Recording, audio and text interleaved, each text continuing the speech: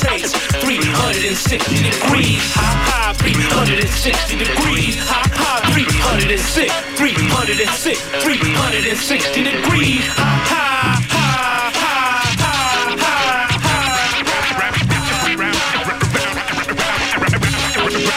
Round and round we go. To the circle, 360. Round and round we go. Yes, good evening, everyone, and welcome to Full Circle, your cultural affairs radio magazine produced by members of the First Voice Apprenticeship Program. We are broadcasting live from Ho Chi Minh, occupied Ohlone territory, also known to settlers as the Bay Area. We are your hosts tonight, Free Will and Franklin, alongside Hannah Wilson. And tonight's show features voices of the world's climate movements and their various efforts to address the climate crisis. We at the Apprenticeship Program go out into the streets to cover important protests and events. Last year, we were at San Francisco Civic Center for the Rise for Climate, Jobs, and Justice March held on September 8, 2018. On tonight's show, we will highlight our interviews with activists from that march a year ago. We'll also bring you Greta Thunberg's speech at the United Nations. It was one powerful moment in this past September's worldwide climate protest led by youth. It's also our fund drive, so we'll be asking for your support to help us continue our coverage of important events of our day.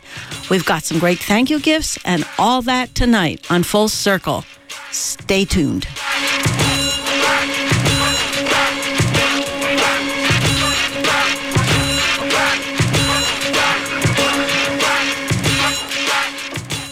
Okay, good evening, everyone, and welcome back to Full Circle. To open up our coverage of the climate crisis, let's listen to a collage that includes a range of politicians, some who are climate change deniers, along with climate activists. This collage was produced by Radio Shack, a member of the apprenticeship program group Audacity. When you talk about foreign policy, as important an issue as any is the issue of climate change.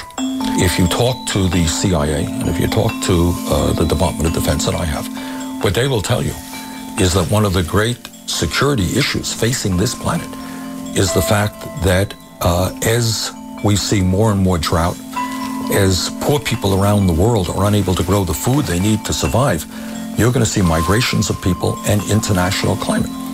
And I happen to believe that when you talk about foreign policy, at the very top of the list is the need for the United States to lead the world, to work with China, work with Russia, work with India in transforming our energy system away from fossil fuels and into energy efficiency and sustainable energy. And this is not just a quote-unquote environmental issue. This is also a global national security issue as well. It is an international crisis. And I have to tell you, without being overtly political here, it is an embarrassment to me that we have a major political party called the Republican Party, which with few exceptions refuses to even recognize the reality of climate change, let alone is prepared to do anything about it. That is an embarrassment that you have a major party refusing to listen to science. We are hurtling toward the day when climate change could be irreversible. Rising sea levels already altering this nation's coast. China's capital is choking in its worst pollution of the year. 5% of species will become extinct. Sea levels rising, glaciers melting. Global warming, which a lot of people think is a hoax. I don't think it's a hoax. I think there's probably a difference, but I don't know that it's man-made. The earth will end only when God declares it's time to be over. Man will not destroy this earth. This earth will not be destroyed by a flood. And when it comes to addressing climate change, let's take action. But let's be smart and pragmatic about it. We should focus on realistic solutions to prepare for the future. Most experts believe by 2083, in 70 years, the benefits of climate change will still outweigh the harms. We're going to still see the oceans rise, temperatures are going to increase, Miami's going to be underwater. They continue to burn fossil fuels. We're still going to have a water problem. We're still going to have droughts. We're still going to have severe weather all around the globe. I do not believe that human activity is causing these dramatic changes to our climate the way these scientists are portraying it. Scientists are saying that humanity and its behavior is contributing towards that. I can't tell you what percentage of that is due to human activity. And I think many scientists would debate the percentage. You don't really expect to abolish the EPA do you?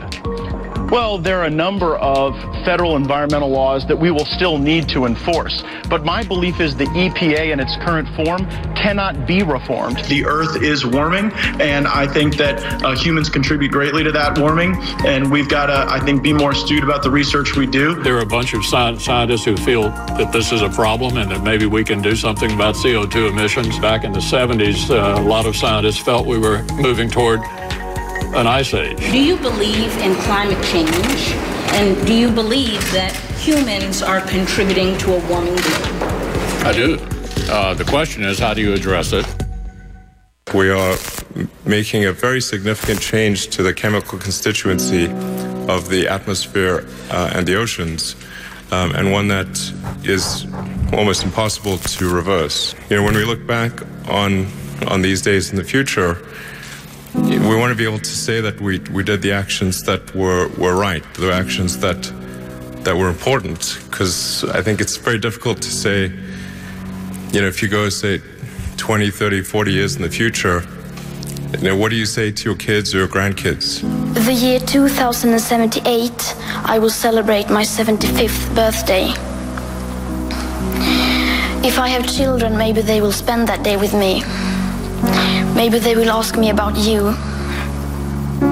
Maybe they will ask why you didn't do anything while there still was time to act. You say you love your children above all else, and yet you're stealing their future in front of their very eyes. The scientists all say that these bad things are going to happen. It's like 97%. So like say, well, to your grandkids or kids, like, well, did nobody tell you? No, it's like, no, everyone was telling us. So why didn't you do anything? What's the answer? I think it's very important that we do something. What we do now and in the next few years will profoundly affect the next few thousand years.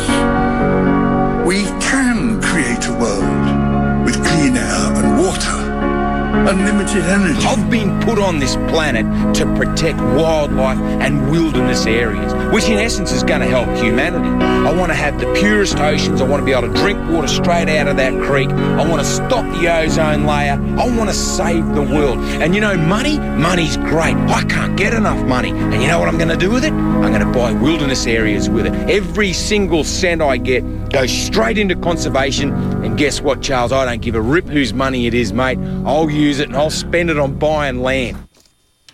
All right, welcome back to Full Circle. You just heard a sound collage of politicians and activists on the climate crisis produced by our very own Radio Shack. Thank you, Shack, for that great audio collage. Well, I hope that stirred up some reactions in you. It sure did in me. Next, we're going to be hearing a speech that many of you may be familiar with. 16-year-old Swedish teen activist Greta Thunberg addressing the United Nations. Her one-person Friday strikes in front of the Swedish parliament have helped ignite a global movement. Last month, on Friday, September 20th, 2019, masses of youth poured into the streets on every continent for a day of global climate protests. Organizers estimated the turnout to be around 4 million in thousands of cities worldwide. The youth are worried about their future on a hotter planet and angry at world leaders for failing to take stronger preventative action. Let's hear Greta Thunberg's potent speech at the United Nations on September 23rd. This is all wrong. I shouldn't be up here. I should be back in school on the other side of the ocean. Yet you all come to us young people for hope. How dare you?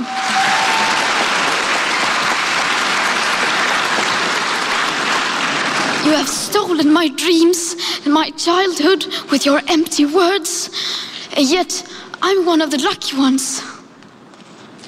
People are suffering, people are dying, entire ecosystems are collapsing.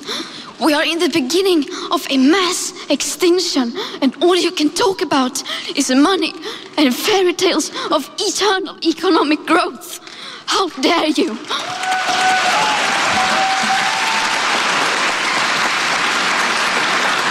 Dare you?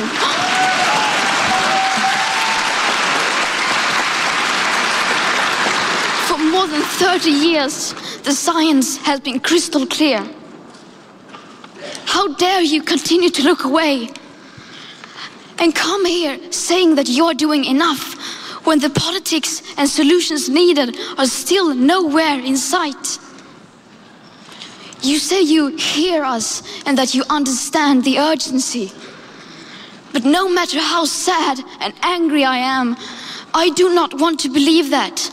Because if you really understood the situation and still kept on failing to act, then you would be evil, and that I refuse to believe.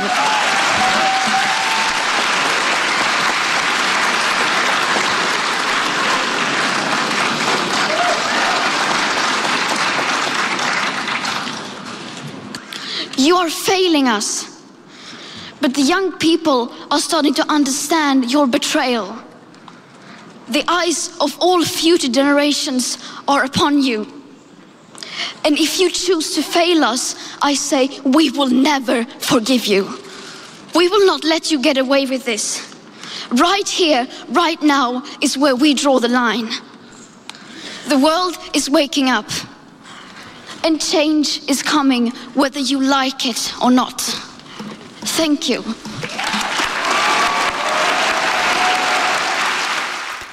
Welcome back. That was Greta Thunberg speaking at the United Nations on September 23rd. And Greta is not alone. From Alaska to Puerto Rico, New York City to Canada to London, around the globe, youth activists are demanding a livable planet. Even more, a thriving, healthy planet.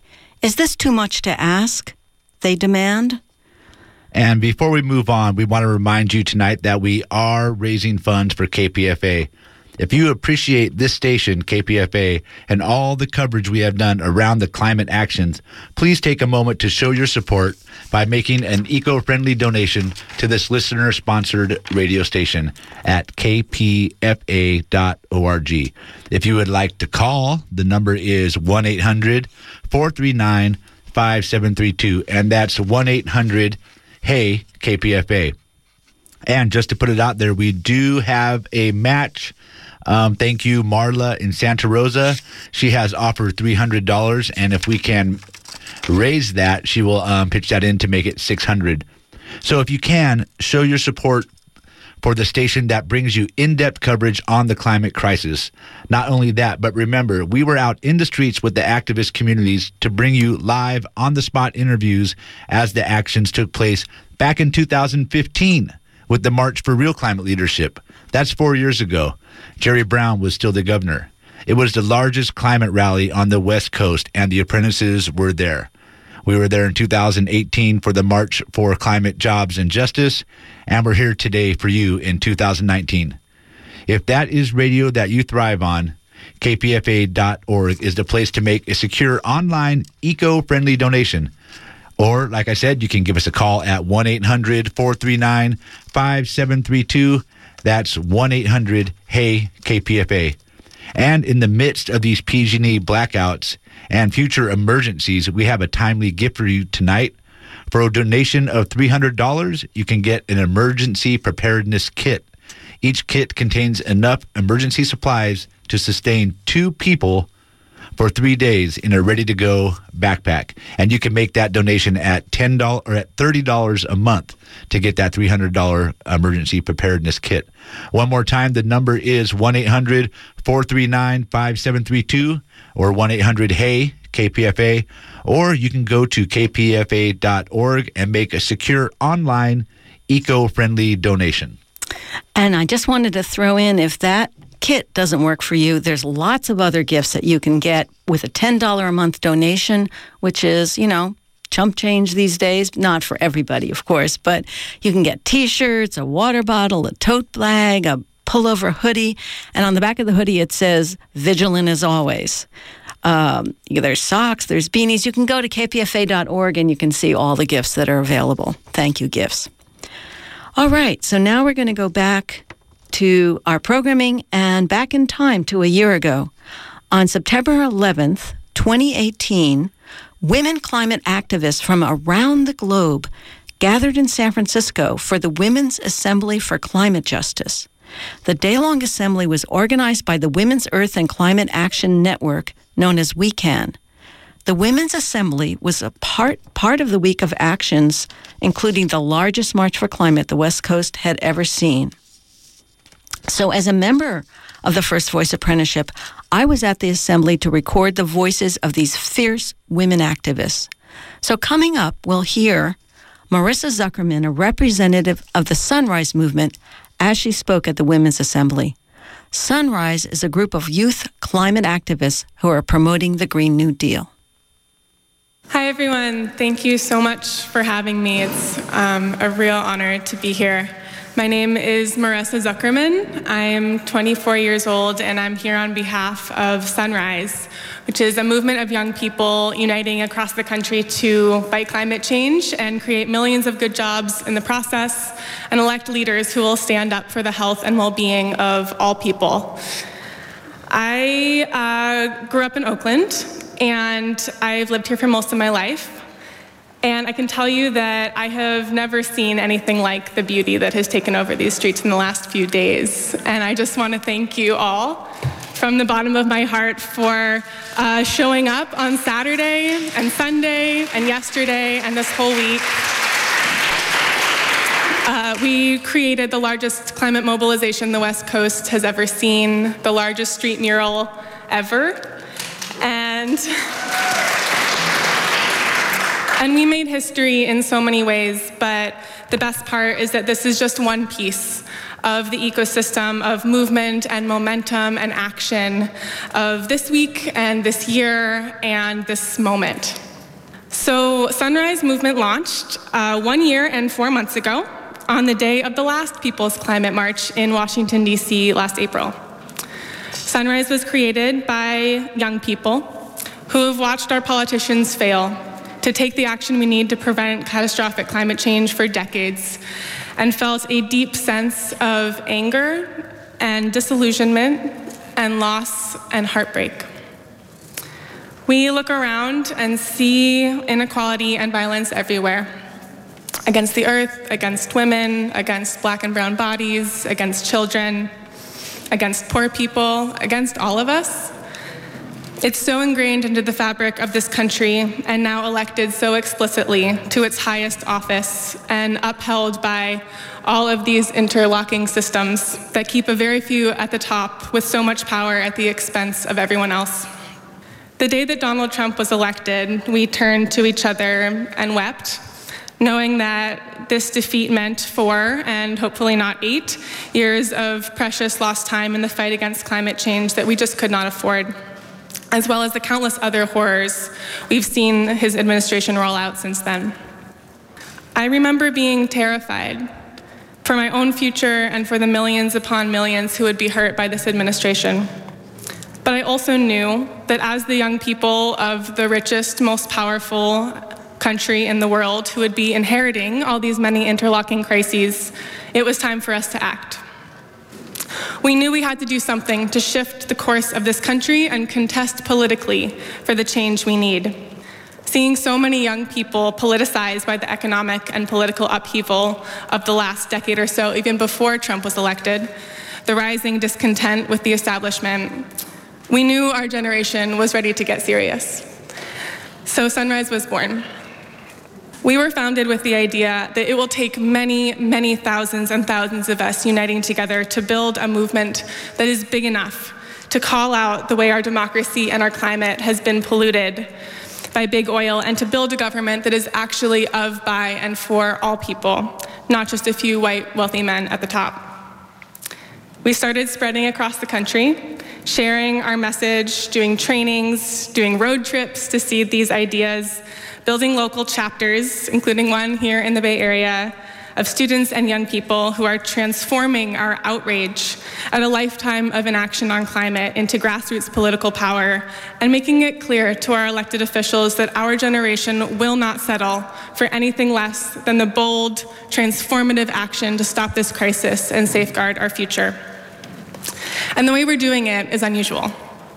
We're combining direct action and electoral organizing to create a strategy that calls out those responsible for the climate crisis while simultaneously shifting who holds power in this country. We're working to elect leaders who will have the courage to stand up for our generation's future, and we're organizing thousands of young people to do it together because we know that our generation has a crucial role to play. Organizing through the identity of youth is an interesting thing.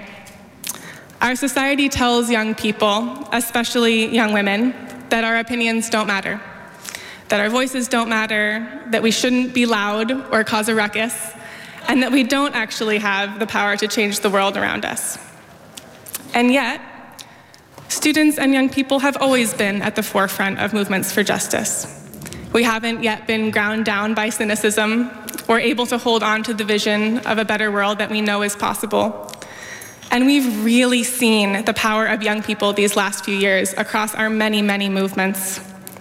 Watching the way this spark has spread across the country has been incredible.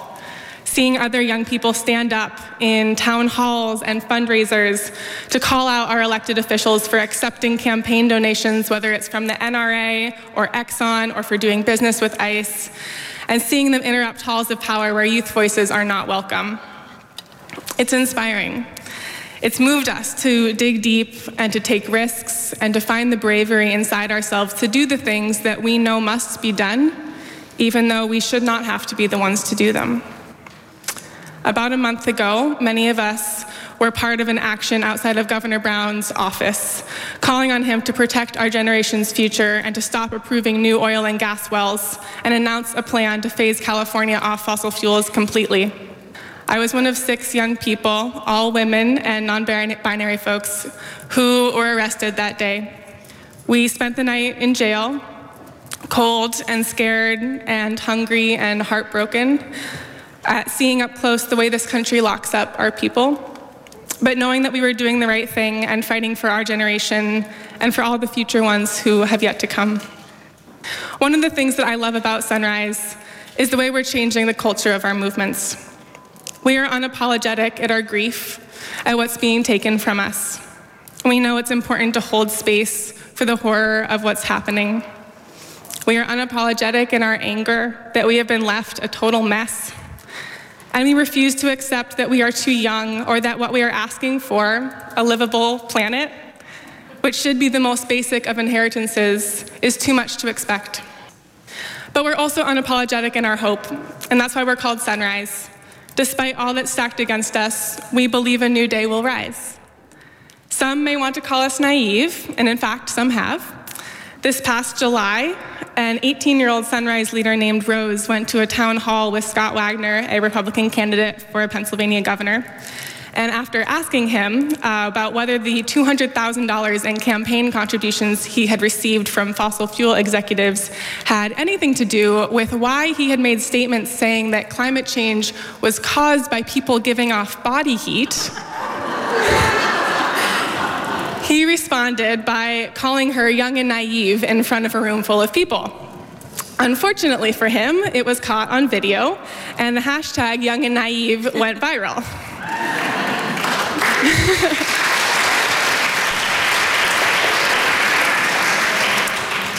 We're also getting real about the level of action that's necessary to combat the climate crisis and holding our elected officials accountable to a higher standard. Having a D next to your name doesn't cut it. We're demanding politicians stop accepting money from the fossil fuel industry through a campaign called the No Fossil Fuel Money campaign that just this morning reached 1,000 candidates and elected officials who have signed the pledge.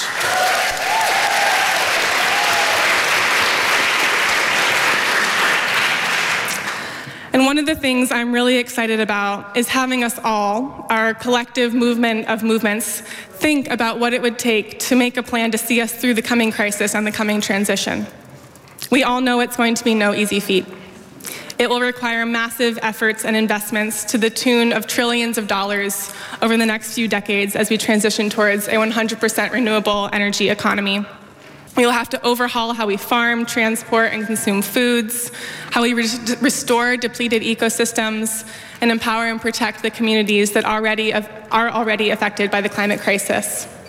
We believe it's time for a bold political vision that addresses climate change while also working to address the numerous issues of our time: unemployment and underemployment, racial and gender inequality, and more.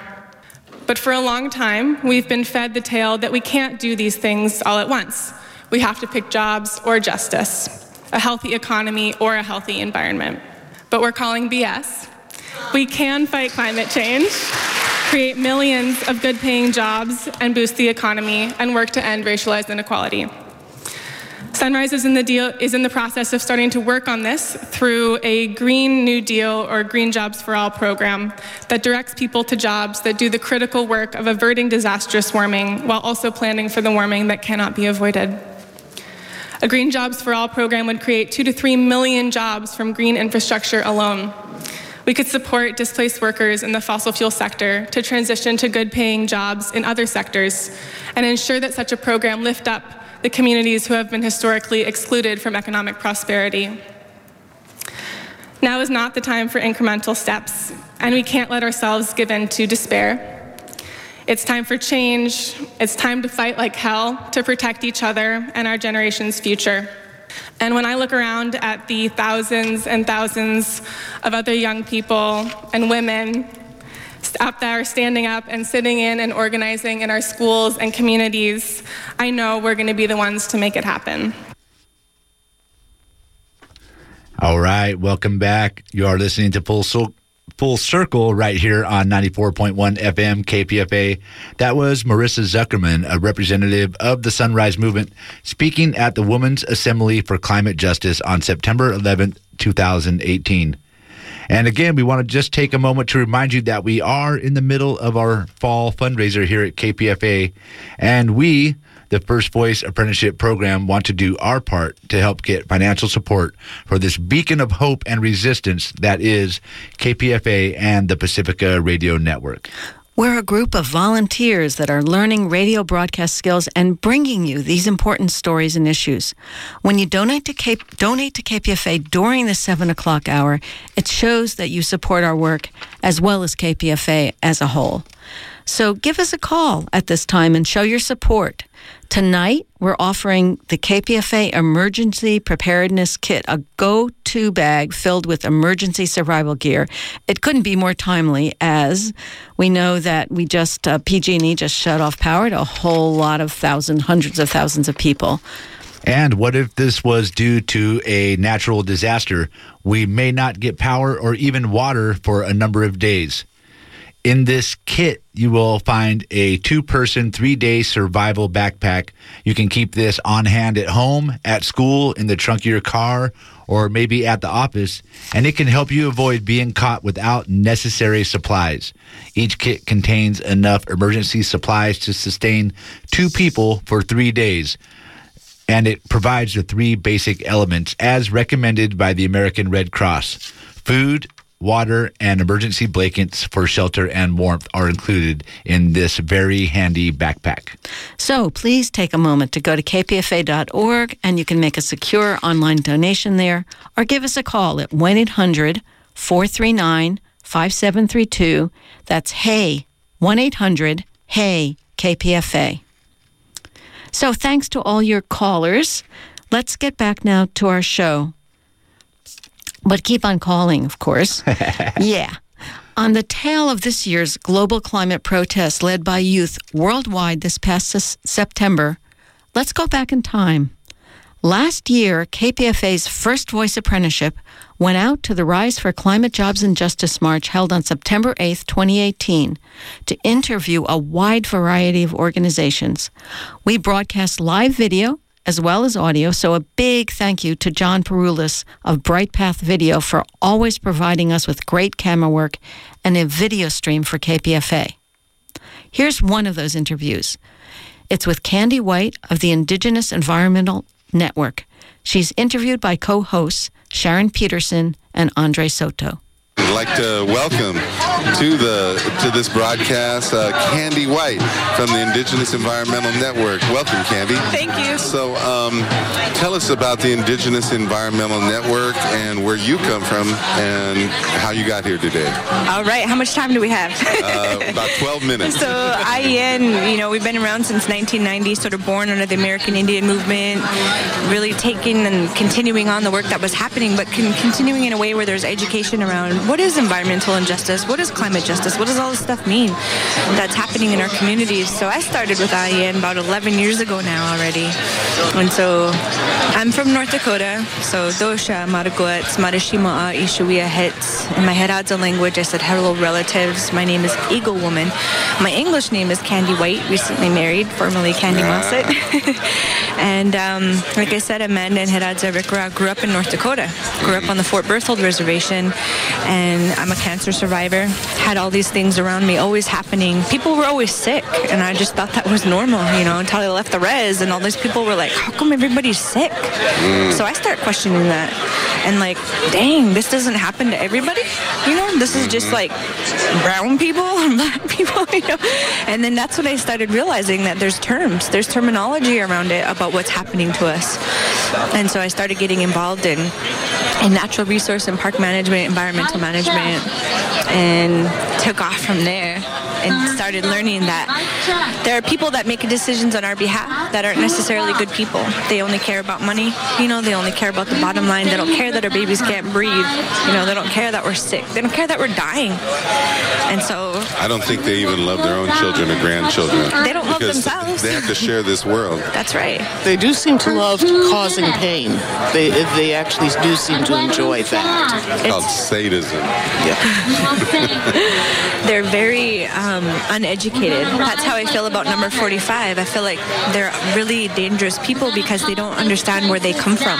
They've lost their own blood memory. They've lost their own culture. And that's dangerous because if you don't have a sense of place, a sense of belonging, a sense of where you came from, you don't care about where you're going. That's what makes them so dangerous. Mm-hmm. And so what are some of the history of the Indigenous Environmental Network, and what have been some of your current campaigns or actions? Well, we've been working a lot on all of these carbon trading schemes that they've been trying to do, these carbon market schemes. And so this Global Climate Action Summit. Cap and trade. Yeah. This was called together by Governor Jerry Brown and all those that are invested in cap and trade. It's based on emissions trading schemes. Mm-hmm. So what does that even mean? How does that relate to people on the ground? It means they've turned pollution into a commodity. Yeah, they basically buy and sell pollution. Instead of keeping fossil fuels in the ground, not developing oil, not developing coal, and like causing a climate crisis, they want to see how, for example, they can buy a credit. So they're going to save a rainforest in the Amazon. They're going to fence off a section of the Amazon, and then the local indigenous people can't go in there no more. They're not even allowed to be in there, but they're saving it. Or they cut it all down, and then they build like monocrop plantations, palm oil. Mm-hmm. And then they say, oh, we planted trees after they destroyed the rainforests, right? And then those trees are counted for the certain amount of carbon that they're going to suck up over their lifetime. And it's like theoretically, right? Like California is on fire half of the time, and are they counting all the carbon that's going back into the air when these trees burn down? No, they're not counting that. So they buy a credit, and then North Dakota can continue with our 9 coal-fired power plants, for example. They can pollute X amount because somebody bought a credit from a forest that they either, in theory, saved or planted a tree for. And so the devil's in the details when it comes to all these projects around REDS or forest guardians or people that really truly believe this is going to bring good economy to their homelands. And we've seen it over the past 12 years. You know, it's not like we even have to make any of the stories up. You can talk to the folks from the Amazon. You can talk to the folks from Ecuador and Brazil that have been directly impacted, and you can hear their stories about how they're being targeted. They're dying. And then they meet us. Oh, shoot, you guys are dying too because of the pollution end of it? Oh, shoot, we should get together and connect. And that's what we've been doing as IEN. And that's why we're here at GCAS, because they make it look pretty. You can go to their website, you know, Global Climate Action Summit, big wind turbines spinning, and it's all great. Well, no, we're talking about localized, sustainable, small-scale wind, small-scale solar, community gardens, bringing back the blood memory, that which makes us remember who we are. And you can't do that until you're reconnected with the land. That's what it's about. And I see how they get disconnected in the city. There's so much cement, you know, there's so many buildings. You don't necessarily even have to walk on grass on a daily basis. That's the problem. Too many people are disconnected from who we are as humanity and as human beings. We're a part of her. We say the mother because that's literally what every single cell in our body is made of. Our water, everything within us comes from the earth. And it's so funny how scientists are catching up now. They're like, did you know that if you stand on a patch of grass, all your body elements start like shifting around and you feel good? If you stand by a tree, you feel better? And it's like, really? This is called traditional ecological knowledge or common sense. Can you quantify that? I know, right? So science is working to catch up to what we've known, for a long time as native people. And I get it though. Colonization and capitalism seeks to control people. It seeks to brainwash people. Turn your TV on and believe that consumerism is the only thing there is. But there's this whole supply and demand with carbon markets and carbon trading. They want us to believe that we need what they say we need. You need to have a gas-guzzling vehicle. Well, how come they even make them if we know they're killing us? Right. Why doesn't every single household only have access to plug-in electric hybrid vehicles that they can plug into their own solar panel at their own house? Because nobody's going to make the money off of that if I have my own solar panel and I'm plugging it in and getting the energy from the wind. It's just like the sun. Why are we distributing instruments of war under the guise of self-defense? It's ludicrous. The history of wars revolves around oil. Right. You're giving me a whole new picture of the term power grid. Mm-hmm. Grid as in rectangles, borders binding us up. That's right. And they want us to stay connected to the grid because that's how they control the power and the money. That's how they know who has to pay for what. But we're getting to the point where people ask me, well, what are we really talking about here? In California at GCAS, we're talking about survival. Mm-hmm. I mean, we can't be beating around the bush anymore. We're literally talking about whether we as humanity are going to be smart enough to come together collectively and save ourselves, or we're all going to go down together. All right. Welcome back to Full Circle right here on 94.1 FM. That was Candy White of the Indigenous Environmental Network, recorded by us, the First Voice Apprenticeship Program, at the Rise for Climate, Jobs, and Justice March on September 8th, 2018, right there in the streets of San Francisco. Yeah, and when Candy White speaks of making connections with indigenous peoples from the Amazon and how both of these people's lives and health are being impacted by the same oil pollution, that is the intersection of issues that is creating a global movement. These are the kind of stories that the First Voice Apprenticeship goes out and puts on the air. So if you appreciate access to these stories, please support us now during this fund drive by going online at kpfa.org or calling 1-800-439-5732. That's 1-800-HEY-KPFA. So right now we're actually in a match, a $300 match, of which we have $160 toward that match. Yeah. Yes. So please keep the money coming and the donations coming, and now we're up to 180. All right. So thank you, everyone. We really, really appreciate it. So we're going to play some music, but you can keep going online and clicking or calling to keep the wheels turning here. So let's take a music break. Here's Ziggy Marley singing Dragonfly.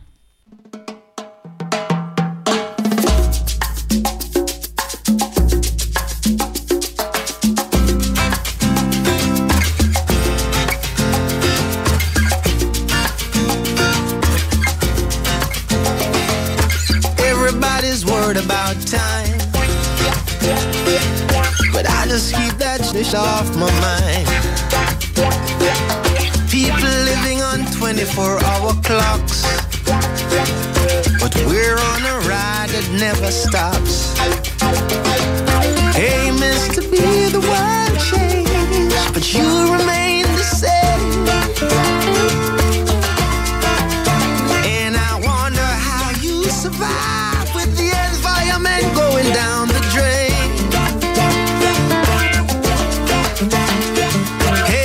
Dragonfly, I see you look at me with your beautiful eyes.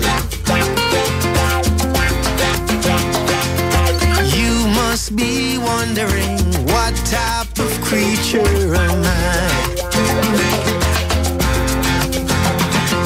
The dog looked at me and said, Ziggy, why can't we trust man? Puss and me together, so why can't you all just understand?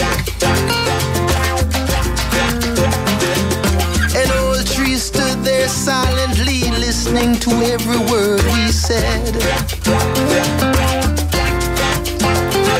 As a tear fell, he cried, what type of creature is man?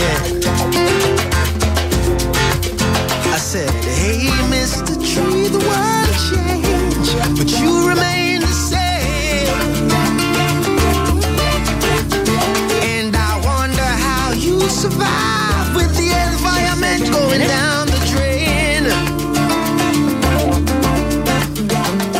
Yes, 2 minutes. Welcome back, everyone. This is Full Circle right here on Pacifica Radio, KPFA, and that was Ziggy Marley with his environmental song Dragonfly. And real quickly, we want to do a shout out to the people who have been donating. Thank you, Kent in San Leandro, Anonymous in Oakland, Jason in San Francisco. That may be our apprentice, Jason, Group 45. Thank you. Andre in San Leandro, Judy in Oakland, Natalie in Oakland. Is that our Natalie? I hope so. And Daniel in Vallejo. And, you know, people are making sacrifices to their budgets to donate to us, and we really, really appreciate it. Thank you all very much. And we are at $180 of our $300 match, so keep it coming. But real quick, let's hear from another activist at the Rise for Climate, Jobs, and Justice March held in San Francisco in 2018. This is Annalisa Freitas from the People's Climate Movement. She is interviewed by our own Sharon Peterson and Flashpoint's Dennis Bernstein. We're here at the Rise for Climate, Jobs, and Justice in San Francisco. With me is Dennis Bernstein. I'm Sharon Peterson. And maybe you could introduce yourself and tell us who you are and what you're doing here. Yeah, thank you so much for having me. My name is Annalisa Freitas, and I'm the campaign coordinator with People's Climate Movement. And we're here because San Francisco is holding down our anchor action for the Rise for Climate, Jobs, and Justice national mobilization. It's happening here in the U.S., but there's also many actions that are also happening globally as well. Let me ask you, what's at the core for you? Why are you here? Why do you think this is an emergency? Oh, it's absolutely beyond emergency, and I think it's been that way for some time because of the fact that, again, in our movement work, this is affecting people from not just those that have been fighting around environmental advocacy for some time, but it's actually been a really diverse movement of partners across labor movement, faith movements, youth and student movements. There's been a lot of groups that have come together, and of course our indigenous and fence-line communities who are leading the march today in San Francisco have already been experiencing tons of life-endangering and actual death counts in their respective home areas across the country, and particularly when we're talking about an area like the California coast. It looks like many people are already facing a huge amount of flooding, fires. The extremities of the weather that is happening is also affecting people going to school. We're seeing that now at this time. It's become impossible pretty much for folks to live and to actually imagine a future where they can have a steady job, have a home that's not going to be in danger, and be able to have children, be able to enjoy life as well. It's now becoming, I think, a daily warning where we're seeing issues with air, with weather, with transportation even. It feels beyond controllable at this point, and that's why we've brought together this really broad coalition. So what actions or policies does the movement coordinate and Sure, yeah. People's Climate Movement has been a really awesome project because we've been able to be a convener of many viewpoints and many sectors. So our foundation has always been around what is most important to these partners. And several of those platform points are, of course, a transition that is just, being able to provide workers for real jobs that are going to provide benefits. They're going to provide them the right to unionize, that will bring family-sustaining wages. When it comes to energy, we are fighting for 100% clean and renewable energy, and that transition needs to happen on a rapid timeline. Many of our localized advocacy this year is going to be based around what's happening in the various cities and states where we have major actions happening. Miami has a really great action happening today. Actually on Thursday, New York kicked us off with a really awesome action as well. We've been really fortunate and excited to be able to be the platform forming kind of the main foundation and allowing local communities to then make it more detailed and specific based on what's most important for their local coalition and community. So how can people connect with the movement, especially here locally? Sure, yeah. I think wherever you are, it's been really awesome to see so much online activism. We actually have a really great website, peoplesclimate.org. We have a Take Action section where we're actually asking folks to volunteer now, because this day of action, this Rise for Climate Jobs and Justice mobilization, is not just the only moment that we're all working for. There's many groups that as well are looking towards how we're building political power and how we're going to then make our voices heard at the midterm elections in November. So we're really asking folks to sign up, volunteer with us. We'll plug you into local campaigns that our partners are supporting on the ground. Peoplesclimate.org is the best way to do that. And you can also take a look at all our social media channels. We're on Facebook and Twitter and Instagram.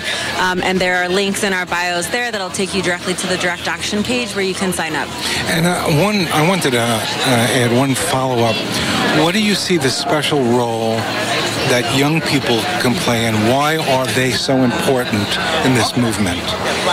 Young people in this movement are extremely important for many reasons. I think one of the most compelling reasons right now is that there is a sense of, as I mentioned before, that we are at a moment where it's not just we're getting close to a breaking point, but the point has broken, that there isn't any more time to waste. I think people are really, really scared about what the future will hold, and so people are bringing an intense sense of urgency, an intense sense of fearlessness. I think these folks are not waiting for elected leaders to do all the work. We're building our own solutions. We're pushing to make sure that leadership is represented in a diverse way. So I think what the young people bring to the climate movement and to the people's climate movement in general is this sense of impatience that's way, way, way welcome. We need that urgency, we need the energy, and we need bold leadership that's going to move us into a new energy future. Welcome back to Full Circle. We just heard Annalisa Freitas of the People's Climate Movement, recorded at the Rise for Climate Jobs and Justice March, held on September 8th, 2018. Next, we'll hear from the poet, Kathy Jetnell-Kilchner. She read her poem at the Women's Assembly for Climate Justice that was held on September 11th, 2018. Her mother, Hilda Heine, is the president of the Marshall Islands. These coral atolls in the South Pacific are already experiencing sea level rise and king tides that roll far inland. In the not-so-distant future, the islands are likely to be completely inundated by rising sea levels. I'm very fortunate that because of my performance at the United Nations Climate Summit in 2014, I've been able to enter more and more spaces and discussions on climate change using poetry and using my own personal experiences. And so this past summer, the Vatican invited me to write a poem for one of their first conferences, I think, that they've had, major conferences they've had on climate change. And I don't know about you all, but I am not super religious. So I was struggling a little bit with what am I going to say? So I decided to focus on faith in collective action and faith in our ability as a movement to continue to fight. And so that's what this poem is about. The poem also was written during the time when the news of migrant children being locked in cages was everywhere. And I'm sure, like you all, I was devastated and I couldn't turn away. And so it found its way into my poem because I saw so much similarities between the two. And so this poem is my attempt to connect these two issues and to sort of understand this climate issue on another level. So it's called The Whale and the Birds. Lately, my 4-year-old daughter has been full of questions, her mind a bird, swooping to peck at every fragment, scavenging to name, provide order, find answers to her surroundings. This is my house. I am Marshallese and Samoan. My favorite food is fish and rice, she states, identifiers that steer her through the biting salt of an unfolding world. Her questions challenge me, teaches me patience, of breath, of count to 3, closed eyes, and yes, Embrace her curiosity. Give answers that are honest, even if they are painful. Questions I am sometimes unable to answer, like when we watch the news and she hears my conversations and I have to say yes. Some people do believe that children can be illegal, and yes, some believe that families do not belong together. I must admit, I am haunted by the images of the soft brown of a child's skin against the cold iron of a cage, so similar to my girls. After the cold of a swim, joyful trails of sand grasping the soft brown of her skin. And is this not scripture waiting to be written? That islands that have until only 2030 to be habitable will create more children like these, searching for safe harbor. How fate awaits us in boats as well. How hate looks like willful ignorance and a nation that forgets its own settler history. And a man with a whale of an ego is similar to the whale in the story I tell my daughter at night. The legend of the whale and the bird, a whale who balloons with arrogance, taunts the birds of the skies, deems itself dominant, powerful. Is it so much of a stretch to see the similarities between the cruelty of dominant policies, how over 2,000 children separated from their families is related to rhetoric that deny the reality of rising seas, how 1.5 becomes a horizon farther and farther to reach. So the questions that challenge me continue to circle around faith. Faith to continue to fight when hopelessness is so much easier. Easier instead to let reports of island apocalypse and malicious laws sink below the surface to the dark depths, dark places no one can reach. As I think this, I pass little boys on the corner, cloaked in the blinding white heat of another afternoon in Meguro. Cars swoop past, unaware of these two who slam scavenged green coconuts against concrete, shirts drenched, mouths wide open. They gulp down the sun, wipe their lips, glare at me for my staring intrusion. And in that instant, my phone signals an article. 600 people in Washington arrested by Capitol Police for standing against the whale's treatment of migrant families. And I am reminded, again, of the legend of the whale and the bird. How thousands of tiny birds fluttered across the sky, gulped down every drop of the sea, leaving an arrogant whale beached, thirsting, forcing him to admit that yes, smallness is a state of mind. And yes, an ocean begins with a single drop. And yes, maybe answers begin this way too. And yes, so too does faith. Thank you.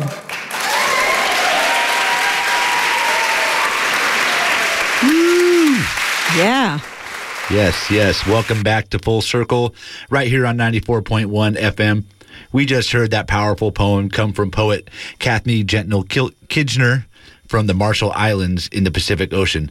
The Marshall Islands actually are among the countries who have emitted the least carbon into the atmosphere, but within a generation or so, they could become climate refugees because of sea level rise. And that's why we are bringing you these stories tonight. KPFA, and especially us, the First Voice Apprenticeship Program, go out to community events to record the voices of activists and historical events. We have been covering climate change for years, and we are a training program for women and people of color to learn media skills. The apprenticeship program is here to highlight voices of marginalized folks.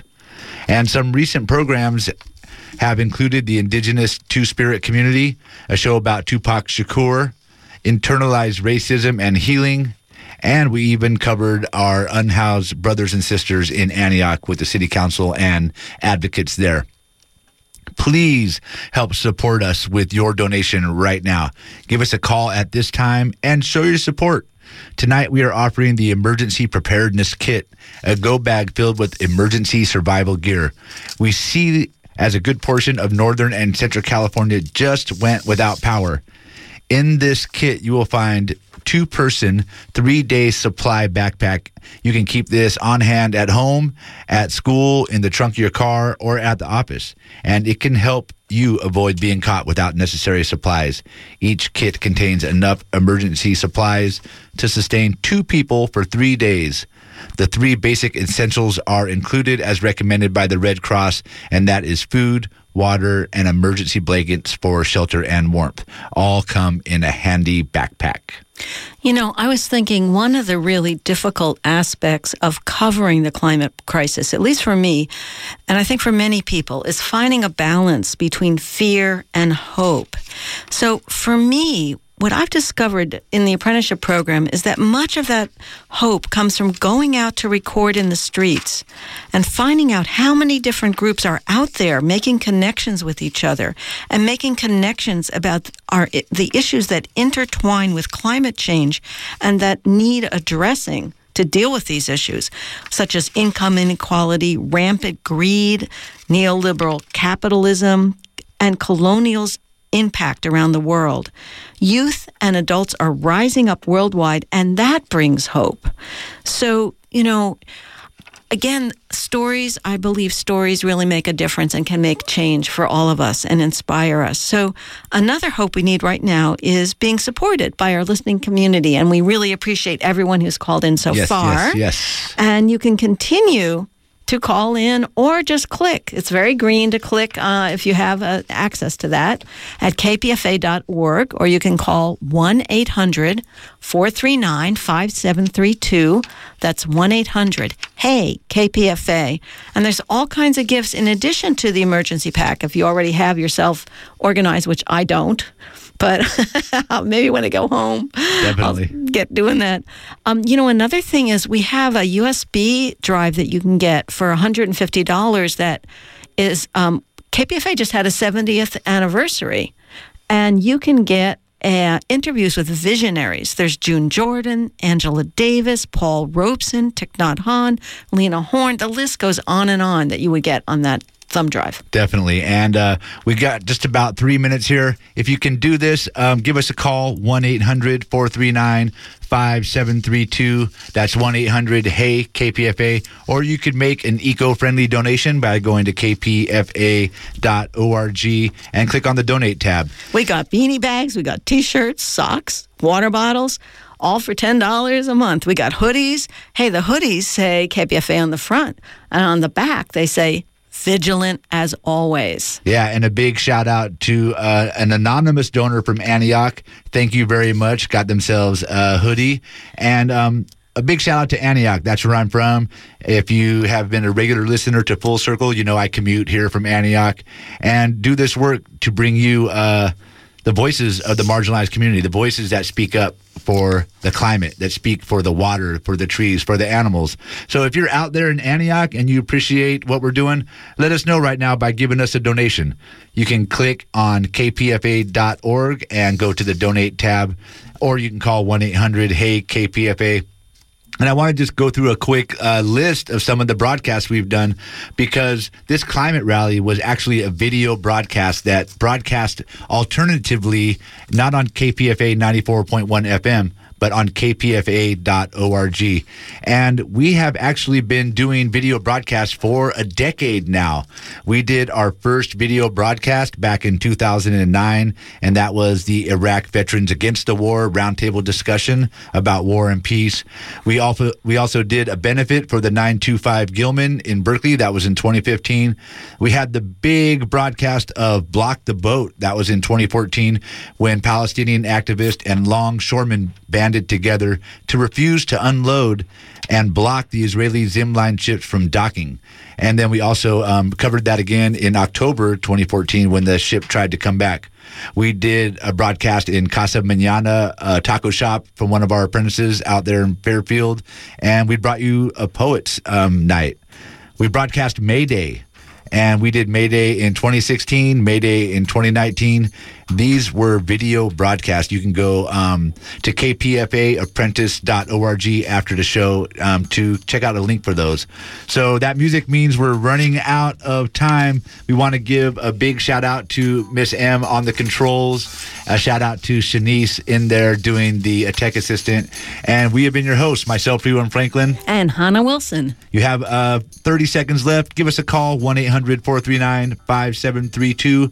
1-800-HEY-KPFA or kpfa.org. Thank you very much. Thank you for donating tonight. We appreciate it.